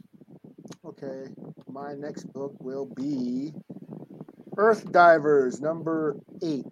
Let me get you. There we go. So this is that Native American writer Stephen Graham Jones. He writes horror novels. That I've been reading. I love his horror novels. He's written some comics, and this is one of his creator-owned series. This is the one about the natives who travel back in time to try and change history. The first story arc, they went back to kill Christopher Columbus to stop him from colonizing the Earth. Things didn't work out. They did kill him, but colonization didn't happen. All it did was freak out his sailors, and they came back and with armies, you know. It's a still time paradox. colonized. It's a time paradox. Yeah. So yeah. So basically, what happens is this is a dystopian future where Earth is a shithole. You know, humans have destroyed the planet for human living, and everybody left the planet, took off on spaceships. You know, took off on By and Large, or what's that? The Axiom from Wall-E. I don't know if you've seen it. I'm pulling a deep cut. I don't know if you've seen Wall-E. I haven't. I heard of it, but haven't seen it. It's great. If for all y'all watch Wall-E, it's fucking awesome. You recommending a Pixar movie on here? I am. Okay. Recommending. It's fucking awesome. Wall-E is one of the greatest love stories ever. What? Okay. Yes. Wall-E's You're awesome. a scroll, Eli. You are a scroll. You recommended a Pixar love story. Yeah, Where's my the real kid Eli? My kid. I wanted to watch it. My kids. They've grown up on it because and now I've had to watch it 1,000 times since then. But anyways, yes, Earth is a shithole. Humans left the planet except the natives, except the indigenous people. They're the ones who stayed because, you know, where are they going to go? Like, this is Mother Earth. It's what we do. You know, we back her at all costs. So anyways, they find a cave. There's a time portal in a cave that allows them to travel back in time. Like I said, the first story arc, when they went back to 1492 to kill Columbus, things didn't work out.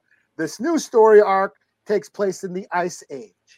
A woman's children wanders through the cave, goes back in time. She goes back to go find them, winds up in the Ice Age, like 30,000 years ago. In America, there were tribes then. Yes, there were tribes in America 30,000 years ago. Mm-hmm. Just by saying that is controversial in modern science because we were taught the Bering Strait theory in grade school, which states that natives crossed over from Asia into Alaska 13,000 years ago. Right. When it was all connected and yeah. Yeah. That's been taught in schools for like the last century. Mm-hmm. Meanwhile, modern science and archaeology keeps debunking that theory, and they keep finding proof that that wasn't the case. Mm-hmm. And this comic does that because these native tribes that are in the Ice Age in the Americas, they're warring with the Solutreans, which were Europeans who they found out that there's evidence that Europeans crossed over the frozen Atlantic and into the Western Hemisphere, right, and fought natives, basically tried to pillage their land, and the natives chased them out. And the reason why is these Clovis sites. Now, Clovis are like weapons and spearheads. They found similar spearheads in like Delaware and in France. Mm-hmm. Which basically tells them that similar civilizations were, you know, at these two areas, America and France. So they theorized that these people, the Solutreans, actually came over, you know, to America 25,000 years ago or whatever, which basically, again, debunks the Bering Strait. It says, you know, debunks the Bering Strait theory. And also, Christopher Columbus wasn't the first European to come over here and quote unquote discover the new world. Right. Discover something where people are already here. Yeah. So, yeah. And there was people already here when the Solutreans came over too. So basically that's the premise of this story. She goes back into the Ice Age, meets up with this native tribe who are fighting the Solutreans. And that's kind of what's going on. She kind of knows the history. She kind of knows, she's like like an archaeologist buff. So she kind of understands what's going on at the time. It's basically like the movie Quest for Fire, where she's fighting all these prehistoric beasts, woolly mammoths and saber-toothed tigers and all that shit, while she's trying to help these natives, you know, fight these encroachers. these ancient settlers, so to speak. So it's pretty cool. This issue felt a little jarring. It kept kind of jumping around like cutscenes, all these abrupt cutscenes. It was like really fast paced, and it kind of felt a little. So it hasn't been like that with the other book. It hasn't been consistent with the other books. Confusing, and I think that's the thing. And I've said this before: when novelists, people who write novels, try to transfer into comics, that there's a little bit of a learning curve. You know what I mean? I think his writing tends to hasn't been cohesive with comic book writing yet. You know what I mean? I think that's what this issue is suffering from. It's a bit jarring. There's a lot happens really fast, and I had to I kept okay, what's going on? But basically, yeah, she's the Salutrians massacred the tribe. She's helping the survivors. They're on the run, and she's getting sick. So she has a virus, which means a virus that these people probably have not had yet, because they're in ancient times, Ice Age. So what she does at the end of this book is she sneaks into the Salutrians' camp and spits into their soup, their pot of soup that they got boiling. So she's probably going to infect them with a virus, which would be the reverse of the smallpox blankets that was done to me. Right. So that's the thing. Like, even though this book is a little like confusing at times, as a comic book, it's a little jarring to read as a comic book. The idea, the premise is still strong, and her voice, like her inner voice, she's totally sarcastic and wisecracking and just like talking all this shit. Basically talking shit at what natives say about colonization and the settlers and what has happened. It's hearing her sarcastic inner voice is keeps it going. It keeps me engaged, anyways. As a native comic book fan. So that's cool. Like seeing her like, oh yeah, I'm sick with a virus these people have probably never had, and I'm gonna go infect them. Like, that's some ill shit right there. So it's basically a native revenge fantasy. That's what this book is, and I'm okay with that. So even though this book was a little confusing at times, I'm gonna give it a 3.5 out of 5. I'm still digging the idea, and yeah. And what this book is doing is it's decolonizing Native history. It's retelling our history, Right. Not the stuff they said 100 years ago. Like, no, this is new information. Yeah, decolonizing those false narratives that has been told through, colonial history. Right. The colonial perspective of they took over and we lost and wiped away all, ignored our history and ignored our stories and our accounts, indigenous accounts of history, to tell their version of it. So that's what's cool about this, and that's why I that it's more of a statement. That's what I'm behind. This book is making a bold statement. So just for that, yeah, I'm still on it. So okay. All right, last book I'm going to do is Immortal X-Men number 13. So kind of fell off on this book. I'm kind of in and out on this book. So some stuff I'm catching on, some stuff I'm not catching on, but I'm going to just do my best to just keep it going as best as I think I know what's going on with this book. But this is also a prelude to Fall of X, letting us know how the X-Men are planting the seeds to their own destruction. So yeah, and that's who is that? Cypher, the one that talks to everybody. That's kind of his book, but not really. And notice that he's in a bunch of leaves, which means fall. So yeah, it's symbolism. Anyway, let's get to it. Yeah, I get it. Art. They're making art. Exactly. The subtext of it. So, like I said, it's another quiet council. For people who haven't read the Immortal X-Men, all they do is have meetings. That's the entire book. That's the entire run. They don't do anything else but just have meetings. That's the book. So yeah, this is another book, another meeting. And Cypher notices something like, wait a minute, why are the leaves falling? The leaves don't fall in Krakoa. This is some new stuff. So he like, why are your leaves falling, Krakoa? He talks to Krakoa, and Krakoa tells Cypher in its language. And he's like, oh, that language translates to fall. Uh-oh. So, because the leaves aren't supposed to be rotting in Krakoa, that means something isn't right, you know. So they go through their whole thing. They have another Quiet Council meeting. Now, if you ain't keeping up with the Quiet Council meetings, they have all these books. Only half of them are allowed to vote because the other half may or may not be infected with the Sinister gene, which they don't know if they are or not. So they don't let them vote. You just can't vote. Your vote doesn't count. You can sit here, but you don't count. You know, so that's what the whole point is right now. But also, the whole Sinister timeline has been leaked online to everybody on the planet. So everybody on the planet knows about the Sinister timeline and what the fucked up shit the X-Men did. So now the human race hates mutants even more than it did before Krakoa started. So, and not only that, but all the, you know, the medicine they were trading with them and all the stuff they were doing for people, the humans don't want that stuff anymore. They're like, we don't want it.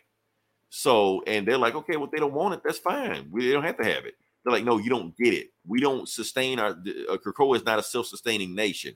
We need goods to get what we need. So if the humans won't trade with us, we won't survive. Our economy will collapse. We have maybe a month's tops before we go down.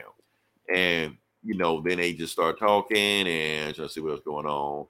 Oh, and what's that chick, that vampire chick? Selene, her. Yeah, she's there on the council for no reason. And just try to tell everybody she's working with Orcus. She's working with the humans. She's a spy coming to kill us. You're like, no, I'm not. And so, and then they can't agree whether or not her vote should count. And then they finally make a decision where at least what's the dude name? Exit makes a decision. He's like, okay, I have a solution. How about I kill her, the 5 resurrect her, and then her vote won't count anymore? How about that? Problem solved. And Selene's like, no, you can't kill me that easy. People have been trying to kill me for like 20,000 years, and you're not gonna be the first one to do it. And she's like, oh, you don't get it. You don't understand how powerful I am. So I didn't know Exodus was this damn powerful. So apparently he just does some shit like, no, you don't understand. I'm going to spread your molecules for the four corners of the world, and there's nothing you can do to stop it. And she's like, damn. So, but that's when Storm shows up like, well, she can't, but I can. So Storm shows up out of nowhere and starts fighting Exodus for no reason.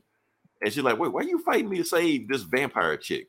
She was like, well, and then right before they like really get to fighting, they like unleash, and Storm just letting Exodus know, like, look, Exodus, you know how strong I am. I know how strong you are. If we really let loose and cut to 11, we will kill everybody on this island. Like, do you want to do that?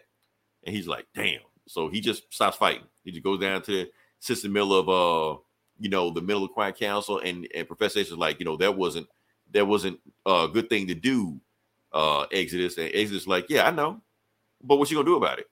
I'm the strongest person here. There's nothing you can do to stop me if I want to do whatever I want to. I'm only here because I choose to be here. I was here because I believed in Krakoa, and that Krakoa I believed in no longer exists. And then he gets so emotional, he starts crying and shit in the middle of the Quiet Council, and Hope just grabs him and just walks off, which he realized that Hope is not the Messiah that he thought she was. So, and that's when Cypher, decides to actually talk one-on-one with Professor X. He's like, look, I got a message from you for Krakoa, and Krakoa wants to tell you all the stuff that's been going on. Like, why are there leaves falling in Krakoa? The reason the leaves are falling is because the people are corrupt, and Krakoa feeds off the people. So the people with their ill intentions, the mutants with the ill intentions, are making Krakoa sick. So unless the people, the mutants, come to terms with what they're doing, Krakoa is just going to get sicker and sicker. That's why the leaves are falling. And that's when Professor X finally break down and tell Cypher everything that's going on. He was like, look, I never believed in any of this stuff. I never wanted to do this Krakoa shit. I only did it because when I looked at Memoria's memories and all the timelines, everything that I've been fighting for this whole time has failed. So I realized the only way I even have a chance of succeeding is to team up with people I never wanted to team up with before. Magneto, Apocalypse, Moria. I never wanted to be with them. I never believed in mutant segregation or mutant essentialism. I never wanted to separate mutants from humans. In my opinion, mutants are humans. And for people to think that mutants aren't humans, I've been fighting against that idea my entire life. That's Magneto talking. That's Orcus and the Friends of Humanity talking. That's not me. I want to be a part of humanity, but I only started this just for them. But now look at us. Magneto's dead. Moria betrayed us. Apocalypse left. So the people I started this thing with, they all left, and I'm the only person holding this thing together. And that's when Doug tells him, and Cypher tells him, like, well, you got to let it go. Because if you keep trying to hold on to this dream of Krakoa, you're going to lose everything. And we're all going to be the ones to suffer for it. So Professor X is like, okay, I came with a decision.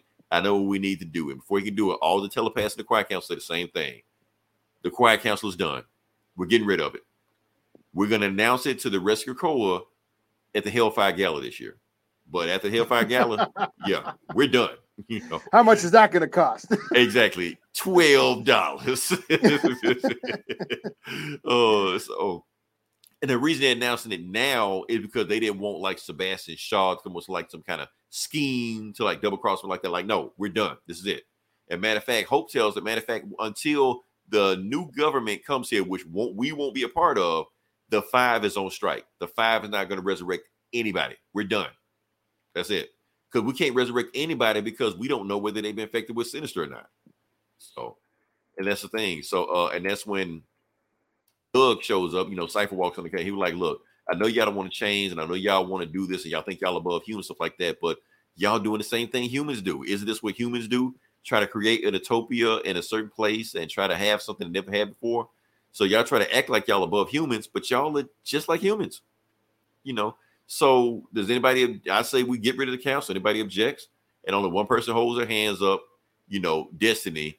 And right before Cypher can say something, Krakoa swallows him up and puts him into the pit where all the other people are. So Hope starts talking to him because she like steals Cypher's powers. Like, why did you take him?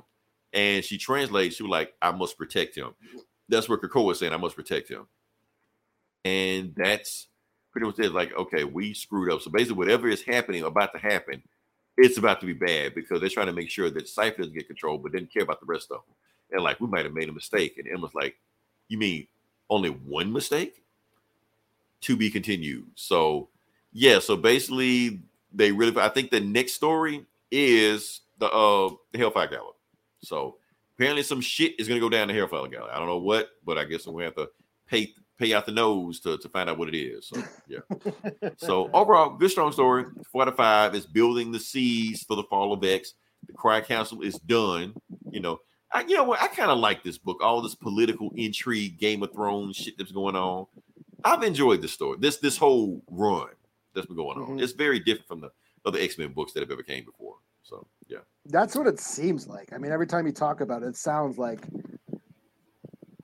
Phantom Menace. Yeah, but here's the thing, Eli. I've said it before. That was my favorite part of Phantom Menace. The more I watch the prequels, Phantom Menace is. I have such a good time watching that movie. Well, just that's because the thing. of Like, Maul. if you watch if you Yeah. watch the prequels, that whole Senate hearing meeting thing like that, like that's the most important part of those trilogies. Like, I mean, of that trilogy, you have to pay attention to that stuff because all the main stuff happens there. You know, the backstabbing, the deals, like that. Yeah, that's what all happens. So yeah, so this is that embargo, trade routes being embargoed, and countries being cut off. Because that's how Palpatine takes over with all this planets. Stuff. Yeah. We're starting to see that happen. Well, it's happened in the past, but we're still seeing that happen on right. Like I said, when all that stuff came out, when that first trailer came out, that's when Bush was doing all that bullshit. You know, it was the same consolidating power, blaming these people on that one. Oh, 9/11 got attacked. Oh no, Saddam Hussein did it. Even though Saddam Hussein didn't do it, they blamed on him anyways. He can go in there and do some bullshit, consolidate power. We're seeing history repeat itself. Yeah. So, and that's what George Lucas was trying to do. Like this same thing that Palpatine did to get power is what all dictators do to get power. That's why I find it so interesting. So yeah, and Phantom Menace is fun. It's a lot of fun. Yeah, it is. Hey, as much as I fucking rag on the prequels, I saw all those movies multiple times in the theater. Yeah, so, just because I like the shit. But yeah, I still critique it, but I still like it. So. All right. So what you got next? All right, my last book I'll do will be TMNT and Stranger Things #1. Okay. So another IDW crossover. What they like to do. Oh, what the hell did I do? Oh shit. Oh, that's me. I did that, and I I'm trying to. up. Oh, My I'm fault. about to Still share the fucking up. Kirby crackles. Okay. Still fuck. Oh, no, that's it. That's it. Okay. Hold on. What we got? So yeah, I want to see more. IDW. No, I love the pod racing scene on there. I will fast forward to the pod racing scene. On Yeah, Phantom no, Menace. that is awesome, dude. Yeah. When they released it in 3D, like 10 right before Disney bought Lucasfilm, they Yeah. were going to release all the movies in 3D. They Yeah. released Phantom Menace. I went and saw it. The pod race in 3D was Oh, I bet that dope. was awesome. Yeah. Yeah, it was dope. I love it. I'm sorry. I love you. You cannot. I love the pod racing scene in Phantom Menace. I do. Yeah. And then I was playing the game. I downloaded And the then game. they had the game, and the game had yeah. the exact same level. Biggest Canyon, everything was the same. Yeah. So if you watch the movie, you can race it the same way. Basically. Yeah. But anyways, this is my last book. This is, IDW. They doing all these crossovers with Ninja Turtles and Batman and Ninja Turtles and Street Fighter, Batman and He-Man and Transformers and Ghostbusters and Transformers and they've been doing all these crossovers and they're a lot of fun. So this is the Ninja Turtles and Stranger Things. So basically, this is in New York. The kids from Stranger Things, they're on a science field trip to New York. They go down in the subway and they find a Demodog, the baby Demogorgons. This is, if you're from, I know you don't watch Stranger Things, Leroy, but for those who do watch Stranger Things, the Demogorgons, when they start out, they're little tiny, like polywogs or whatever. They call them demi dogs. They're running around in the subway. So the kids are like, oh shit, there's Demodogs around here. We got to go check it out. So these kids start running through the subway. They find the Ninja Turtles fighting these Demodogs, but some of them are equipped with cybernetic enhancements, and they look like mousers. Oh, Baxter Stockman. He has those mousers that were those little robot. They were meant to be robots that eat rats and vermins, but he controlled them to do crime and shit and work for Kang. For those who know their Ninja Turtle lore. Mm-hmm. So the Ninja Turtles are fighting these cybernetic demigorgons. They call them demi-mousers or mouser dogs or something. I can't remember. They had a name for it. They combined demi-mousers or something like that. So the kids meet the Ninja Turtles. The Ninja Turtles take them back to their lair under the sewer. And then we get a long, drawn-out exposition dump where they basically explain the two universes. They get the history of Stranger Things and how there's the upside down, the government found a portal to another dimension and all that shit, released all these monsters, and we get it, then we get the Ninja Turtle origin story retold and all that stuff. So that was kind of a lull for me, but then they decide we're going to team up because and we go, know the stories. So yeah. We're going to all team up in different groups and go after Baxter Stockman. At one point, 11, she goes into the void. She's psychic. She's got all these. She's basically a mutant with telekinetic powers. She can go into the void and locate people, kind of like Cerebro. She locates where Baxter Stockman is, and Baxter Stockman's like, "Hey, 11, waiting for you. Here's my address." So he can see. Yeah. He can see her. And she's like, "Oh shit, yeah, I know where Baxter Stockman is, and he's waiting for us." Like, oh shit. So they all kind of go off on their separate groups. So like Raphael and 11 team up because they're the warriors or whatever. You got like the sci Donatello and like Dustin and Lucas. They're like the sci-fi geeks. They team up, and then like the rest, Mike and Will, they're the more nerdy types. It's kind of funny that the similar dynamics between the Turtles and the Stranger Things kids, and they all kind of go off on their separate factions. But they basically they find Baxter Stockman, and he's waiting there with the Foot Clan, and he's like, "Hi, 11, your papa told me all about you." So Papa is from Stranger Things. He's the guy in charge of that Hawkins laboratory in Stranger Things. And he was the one doing the experiments on all the kids. And all the kids called him Papa. And so that's what 11 knows him as. So Baxter Stockman and Papa are working together. Like, did they know each other in the past, or they just teaming up now? Oh, I don't know. I don't know. It's a crossover. Okay. The Turtles aren't on Stranger Things. Yeah. So yeah, it's fun. It's goofy. Like all these, these crossovers are just mixing the two universes, getting all the toys and playing in the sandbox, and it's fun. It's a 3 out of 5. I thought that long lull in the middle where they're just explaining the two universes got a little slow, but it's still pretty fun. And you got to have it for people that may not know the Ninja Turtles, Yeah. But like, or me who don't know Stranger Things. So so you need like a little cheat sheet. Because when I read, what did I read? Oh, the Godzilla and Power Rangers. I didn't know much. Like that book went into Power Rangers shit that I wasn't familiar with. Now you're an expert. So yeah. They gave me the Cliff Notes version of the Power Rangers mythology, the lore. Oh well, all right. So like I said, I'm booked out. I think you're booked out. So yeah, appreciate everybody listening. Like I said, if you listen this long, definitely like, share, subscribe. If you listen for 30 seconds. If you listen for 30 seconds, we appreciate you. That helps the algorithm. Like I said, we talked about this. Frankie for jumping in.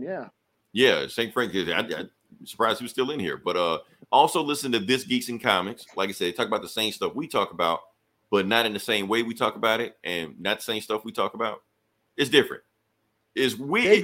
They go deep into comics. They go deep into comics. Balls deep in it. They're gonna talk about San Diego Comic-Cons like that. We don't get that deep into it, but they go into it. So the stuff y'all wish we went more deep into it, they do it. So go there. They would love you over there. Tell them we sent you. So yeah. Next week, what are we gonna talk about? Eli, I'm gonna tell you, I'm gonna do it next week. Barbieheimer. Oh, are you going to see both of them on the same day? I'm going to see both of them, and I'm reviewing both of them. I'm going to see it. And I will grade which have one. Fun. Oh, I'm reviewing spoilers. Barbie dies. I actually want to see Barbie. Do you now? Okay. It looks funny. It looks funny. Full spoiler. Like I said, I got to prepare myself for Oppenheimer because it's 3 hours long, and plus I was actually misinformed. Christopher Nolan did not set off a nuke in real life and filmed it on there. I don't know why I got that shit, bro. He had to go. He had to go to interviews. Right, no CGI. He had to go to interviews. Like, no, I didn't do that. This is method. We're going full method. Right. No, I did not commit a war crime to make a movie. No, I didn't do it. Like, who the fuck let him do that? Like, right.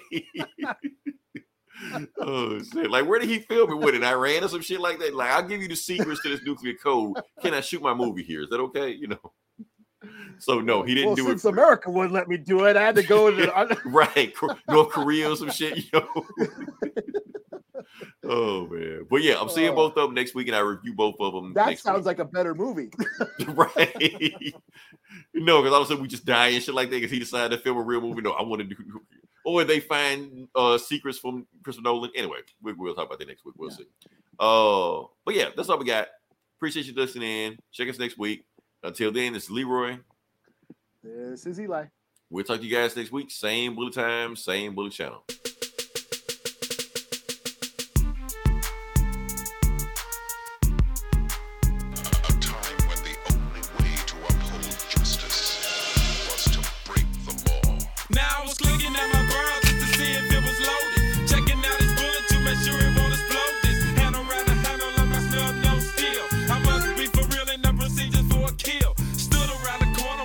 Stop the bank, busted in the door, stuck the guard with a shank, ran up to the counter.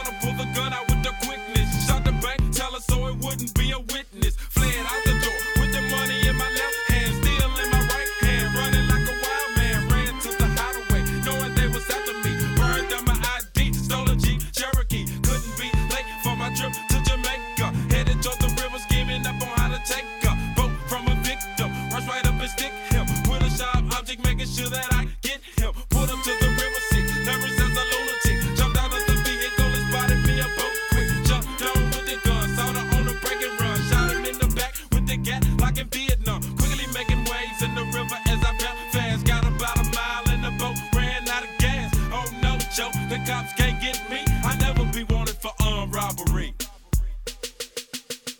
On the other side of town, moving quickly, rolling swiftly in the hoopty ride. Loaded up the 9, cause that just might be a homicide. MJG, know the plan, so the shit is on. By the time 5-0 come, we'll be through and gone. Got to the area, stopped then, took a glance, putting on my ski mask, stuffing the cat in my pants. Well, Fargo right on time. Now it's time for the crime. Do the crime, wait no time, then I'm gonna get mine. Waiting for the door to open, shot the first trick I saw, then shot the other fool. I ain't thinking about no law. Jumped into the truck, put the pedal to the metal, then fired up a square, man. Doing about 110, looking in my rear view. 5-0 everywhere, messing up my plans with them helicopters in the air. Headed for the airport, wait, I see a roadblock. Hit the gas, even harder, fool, I ain't gonna stop. Crash through the roadblock, they ain't gonna get me yet. Jay Smooth waiting at the airport in a private jet. Jumped out of the truck, fast kids right behind my ass. Running, trying to shoot my 9, holding bags full of cash. Jumped on the jet, now we set to hit the runway. Took to the air, yeah, I got away scot-free. Fired up a Mac J,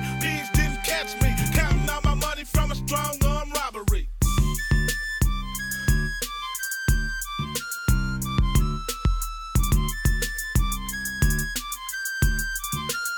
You think it's over, but it ain't, cause I can't get caught by authority. The camera at the bank got me ganked, so they know it's me. Reach for artillery, put the shank in my mouth. Dove out the boat into the river and I bailed out. Swam like a fish, greeted land with a kiss. Did I hit or did I miss? Well, it goes like this. I put the money in the spot, took the clothes that I got, tied them up in a bag. Same place I put the mask, change clothes in between spot A and spot C.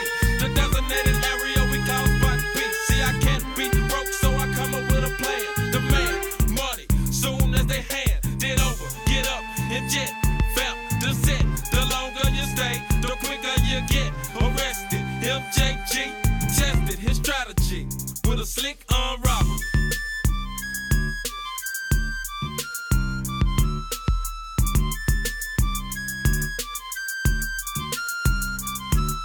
Flying through the air on my way to Jamaica. Thinking about why I took the money for the sake of me living poor and wishing to be richer. And just like Picasso, I had to paint a picture of people dying rapidly, trying to imprison me. Just because I took a little money in a robbery. Landed in Jamaica, chilling with the dreads, smoking on the ganja, messing with my head. The fans came behind me, hit me with a billy club. I fell to the ground, turned around, pumping slugs, jumped up quick, dipped the gun as I ran away. Ran to the hills where I hid for a few days. No, I'm not the one that they were catfishing.